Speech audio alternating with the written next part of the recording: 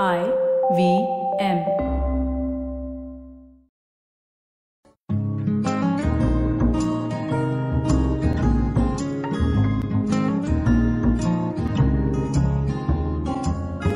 Hi everyone, welcome to another episode of Marbles Lost and Found. We'll be discussing various issues in and around mental health and mental illness. And please note though that we are not a substitute for professional mental health. We're just here to have a conversation and maybe get some people to talk about it. Yeah. And that was Zain. I'm Avanti. Hey, yes, that was Zain. That was me. And so on the podcast, we've talked about a bunch of things, but mainly we talk about being people who are dealing with mental illnesses or dealing with impacts on their mental health. Right. But we don't actually talk about the people who help take care of these people, help take care of us. Exactly. And that's what we're going to be talking about today. We'll be talking about caregiving, where, there's someone who actually has to look after someone who's dealing with something or the other with regards to mental health. And to help us with that today, we have a very special guest, a friend of ours, Dilsher. He's on call with us. Hello, Dilsher. Hi guys, thanks for having me. Dilsher. Hey, how you doing? I'm doing well. How about you too? Yeah, not too bad. So, Dilsher, just to kind of recap, on some of the things that we discussed, you're sort of like a caregiver for your father, right? Okay, well, I don't really characterize myself as a caregiver. It's just so he suffered from a heart attack and multiple strokes. Okay. So I consider myself a caregiver just for those 4 to 5 months after he gets out of the hospital. Right. Each time, help him find his wings, help him get back, readjust and reorient himself to life. Mm-hmm. And then I slowly let him, regain his own sense of independence and do what he needs to do. Right. That sounds like a caregiver to me. Yeah, that definitely sounds like a caregiver. But actually, let's backtrack. So what exactly, happened the first time? What happened? How long ago was his first heart attack? Okay, so he had a heart attack in September 2015. He's 64 years old. Mm-hmm. He's been a smoker his whole life. Mm-hmm. So he was actually on the golf course when he collapsed. And he didn't end up going to the hospital because he thought it was acidity. So 4 days later, he got a stroke. Oh, God, okay. So that was a bit of an ordeal. But I don't know, after 7 days, we were out of the hospital. And the stroke kind of affected his comprehension and his ability to understand us. Okay. So he slowly regained his speech. He slowly regained his ability to understand. You mean through rehab in the hospital? No. Just talking, slowly reorienting himself to life. Just talking to us, and it just takes a while for the brain to orient itself to its new surroundings post-stroke. Mm-hmm. And we just had to talk to him every day. Our doctor gave us, examples or games to play with him, like word association. And just very basic stuff like what's the opposite of this? Think of 5 things in this room that begin with C, just to help him slowly, get his brain back to work. Right. And, just and help him kind of regain his confidence. Okay. Because I think the most important part was that he kind of lost confidence because he couldn't understand, he couldn't speak. And this is something that I guess we all take for granted, being able to speak and understand other people. So yeah, we just kind of helped him with his communication skills. So it wasn't so bad then because we thought we were in the clear. We didn't think it would happen again. This was the first 3 months after, this is September 2015. My brother actually left in January 2016 for Bombay, so it was just me by myself. Right. Fast forward to about 4 months later, at the end of April 2016, he had an epileptic seizure and another stroke. Okay. And this one affected him a lot more after he left the hospital. He suffered post-stroke depression. Okay. Because before this, he thought it wouldn't happen again. We all thought it wouldn't happen again. We all thought he was he was recovering really well. He was talking. He'd regained his confidence. Mm-hmm. This one kind of shook him to his core. He did not think that it was going to get better. And the doctor kind of told us, it can keep happening again and again. All you can really do is take your blood thinners, make sure you take your medicines, and just, the doctor literally said, just hope for the best. And Okay. So, and this is not stress too much about anything, which kind of defeats purpose. You have to stress when it's something like this. But yeah. How was he like when it happened the second time? I remember you telling me something along the lines of he didn't even want to have medical treatment the second time around. He did not. He refused to go to the hospital. The hospital was a place of huge. There was a lot of trauma associated with the hospital because the first time he had his heart attack and stroke, he was in the emergency room for about 4 days. Okay. Yeah. 4 days in the emergency room? Gosh. Yeah. And so what was it like after he finally was he finally left the hospital? What was it like after that in the recovery period? Okay, so the second time. So yeah, he was just very depressed. He didn't talk that much. He kind of shut himself off from his friends, his girlfriend. He stopped going. He just, just basic parts of his daily routine, like his walk. He just stopped going on his walk. And so we had to so I had to take care of his daily, stuff like paying the bills, paying the phone bills, going to the bank, stuff like that I had to do for him while he was recovering. So he was essentially just doing nothing, which also affected him because he's always used to being functional. And I had to make sure, he took his medicines. I had to make sure that he was eating properly. There's certain foods he had to avoid. And that's got to affect his ego a little bit as well, right? Yeah. That he's a 65-year-old man 64-year-old man, who's being taken care of by his son. What to do. And personally, it's hard to see your parents when they're just going against what the doctors told them to do. He just refused to eat certain foods that he was supposed to. He just thought, why do I need to take medicines? He actually said this, I'm going to die anyway. And he just didn't like the fact that I was instructing him to do stuff all the time. Right. And it kind of upset me as well because you only want what's best for your parent. Yeah, and they're acting like their own worst enemy. He'd given up hope. Yeah. He just thought it would keep happening again.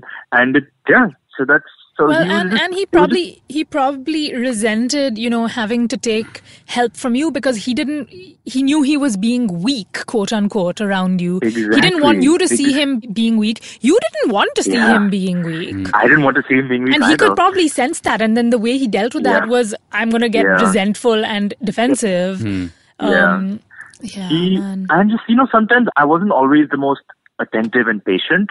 And, sometimes I would just get angry. So I'm like, just take your medicines or just do that or do this. And he wouldn't take it well. He just said, stop trying to tell me what to do. He essentially felt like a burden on me. Yeah. Right. I had to those 4 months after he came out of the hospital the second time, I had to, curtail my going out a bit just to make sure he was fine. I only left the house after he was asleep at night. Right. I'd given emergency numbers to all the about the emergency numbers of his financial advisor and his girlfriend to the maid in case I didn't pick up the phone. Right. So he essentially felt like he was being just watched all the time and taken care of and smothered a bit. And that was not my intention, but it was just. We were all on high alert, what happens again. Because the second time he had a stroke, I was just, by a stroke of luck, I managed to leave work early and see him because he wasn't able to understand me, and he wasn't able to form words. So I knew it was a stroke right away, and I had to rush him to the hospital. Right. And so and that really affected our relationship because this has always been my father. He's always, taken care of me, and I was 24, 25, 24 at the time. You pushed into this parent figure role. Yeah. I was and to be honest, I was very resentful of being in this role. It was, it's easy to lapse into that kind of thinking, he didn't take care of his health all these years, he smoked, he didn't do this, and now I'm having to change my life just to accommodate him, and I just constantly compared myself to other friends so my dad was 40 or 41 when we were born, and that's not usually the case. So my friends, their parents are in their 50s now, so they're still very healthy. They're still essentially they're still kind of being taken care of by their parents, right? Yeah. In fact, it's not something that I had. So it's just me, my brother, and my father. Sure. So it was just, and I was also resentful of my brother for being away in Bombay. Yeah. He said and honestly, I could take care of it. I could handle everything. But you felt like you were the only one having to do it. You felt like you were on your own a bit on this one. Yeah. Exactly. In fact, Dilsher, actually, I want to get more into that, in fact, but we're just going to go for a quick break and we'll talk a little bit more about how you felt in that situation. We will be right back after this.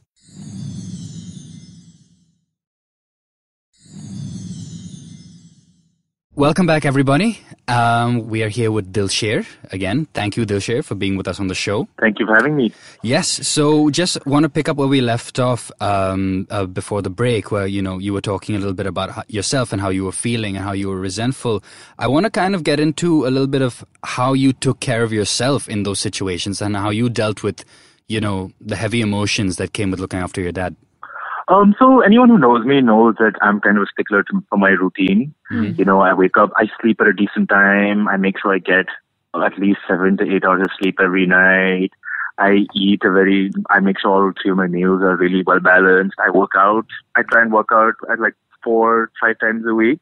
Damn. So that's great. kind of how I guess I became I just became a slave to my routine a lot more. You know, I guess when you have responsibilities or something like this just weighing at the back of your mind a lot, it makes you less adventurous or a lot more averse to taking risks. Yeah. You know, you can't be as spontaneous. You can't just, hey, I'm going to go to Goa for the weekend, or hey, I'm just going to go to my friend's place up in the hills. Yeah. So it makes you a lot less adventurous, which is fine. I felt myself becoming more, I don't know.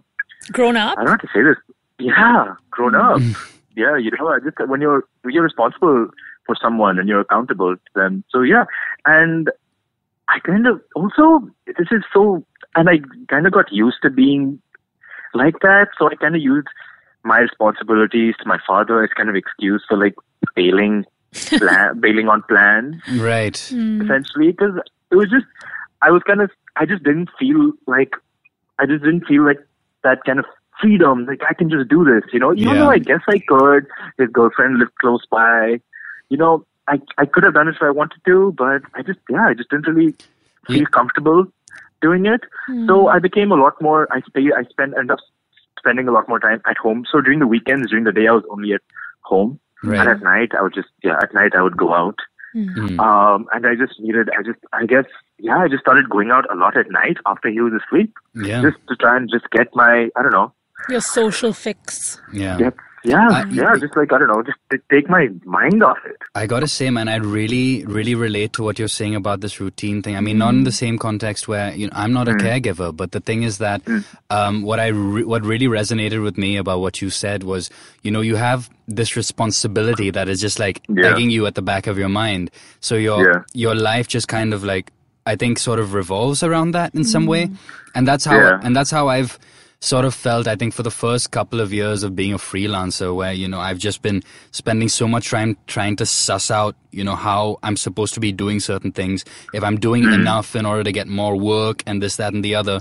So in a similar fashion, my feeling adventurous or like going out, or spontaneity just took a backseat. And how, like, it's always been about, you know, you want that discipline in your life, or it's kind of like your stability in a way, like your routine. It sort of justifies, you know, like, I mean, it's a way of telling yourself, like, you know, okay, fine, I've sort of got things under control, you know, I think. I know it also really grounds you. Yeah.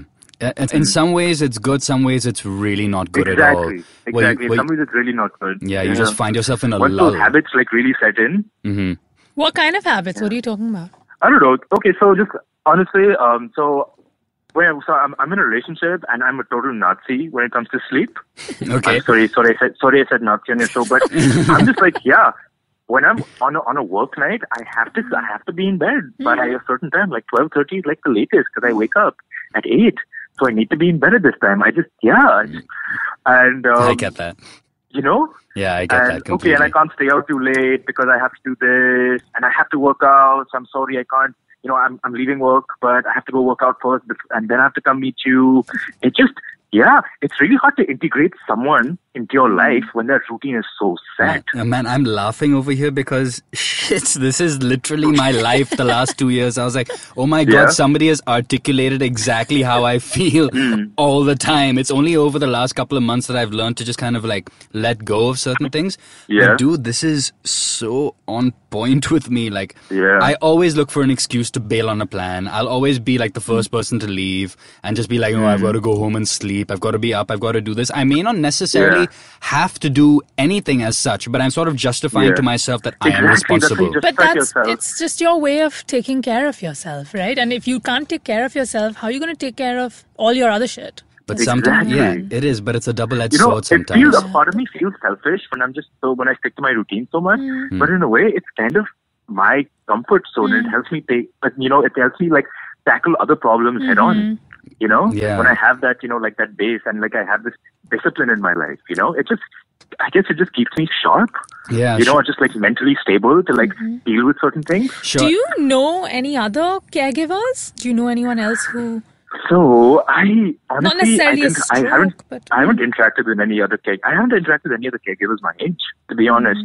I don't know anyone who has the same problem as me. Well, I mean, I'm sure people are going through the same thing, but they have like siblings or maybe like a parent or a relative who shares the responsibility.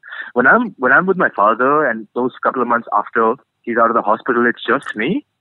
So I don't really, and I don't know anyone who's solely, so because I live with my father, I feel solely responsible for his happiness. Right. He doesn't leave home that much, and he only really talks to his girlfriend on the phone. So he waits every day for me to come back from work, and he wants to talk to me, and he wants to engage with me, and he wants to hear everything. But it's hard, like I've had a long day. I don't really feel like talking, and he doesn't really understand me that well. But I need to like put up a face and say, put up a brave face and say, you know what, yes, this is what I did, and just try and talk. Yeah. And even if he does, and it's kind of heartbreaking, even though he doesn't really understand what I do or what's going through my head, he just feels good that I'm there and talking to him. Yeah. It's very important for me to have meals with him. Make sure I at least have dinner with him every night. Yeah. I guess in the grander scheme of things, that is the silver lining. I mean, I can only imagine that it's tough, but at least, I think as people, just having sometimes that physical presence of just being there, maybe not necessarily saying anything, that just that can really, at least lift people. But, I think that's unfortunately all we have time for so far. But thankfully we did end at least on a slightly good note. Well, slightly. I feel heavy. Yeah, I mean heavy. But at least we talked about, some of the positivity, like towards the end about, what it's like when you're with your dad and how he feels, when you're giving him that attention. So thank you so much, Dilsher, for doing this with us. We really, really appreciate it. Thank you so much, guys. Thanks, Dilsher. This is great. Thank you. It was nice to talk through some of these issues. Great. Yes. Yeah. It's always good. It's always cathartic. Yes. And thank you, listeners, for tuning in. Please remember, if you even have questions or concerns or stories that you want us to maybe discuss or talk about, please write to us at writetomarbles@gmail.com. The 2 is TO, so that's writetomarbles@gmail.com. We look forward to hearing from you, and thank you so much for tuning in. I've been Zain. Avanti. And Dilsher, thank you again. Thank you. Signing off. Bye.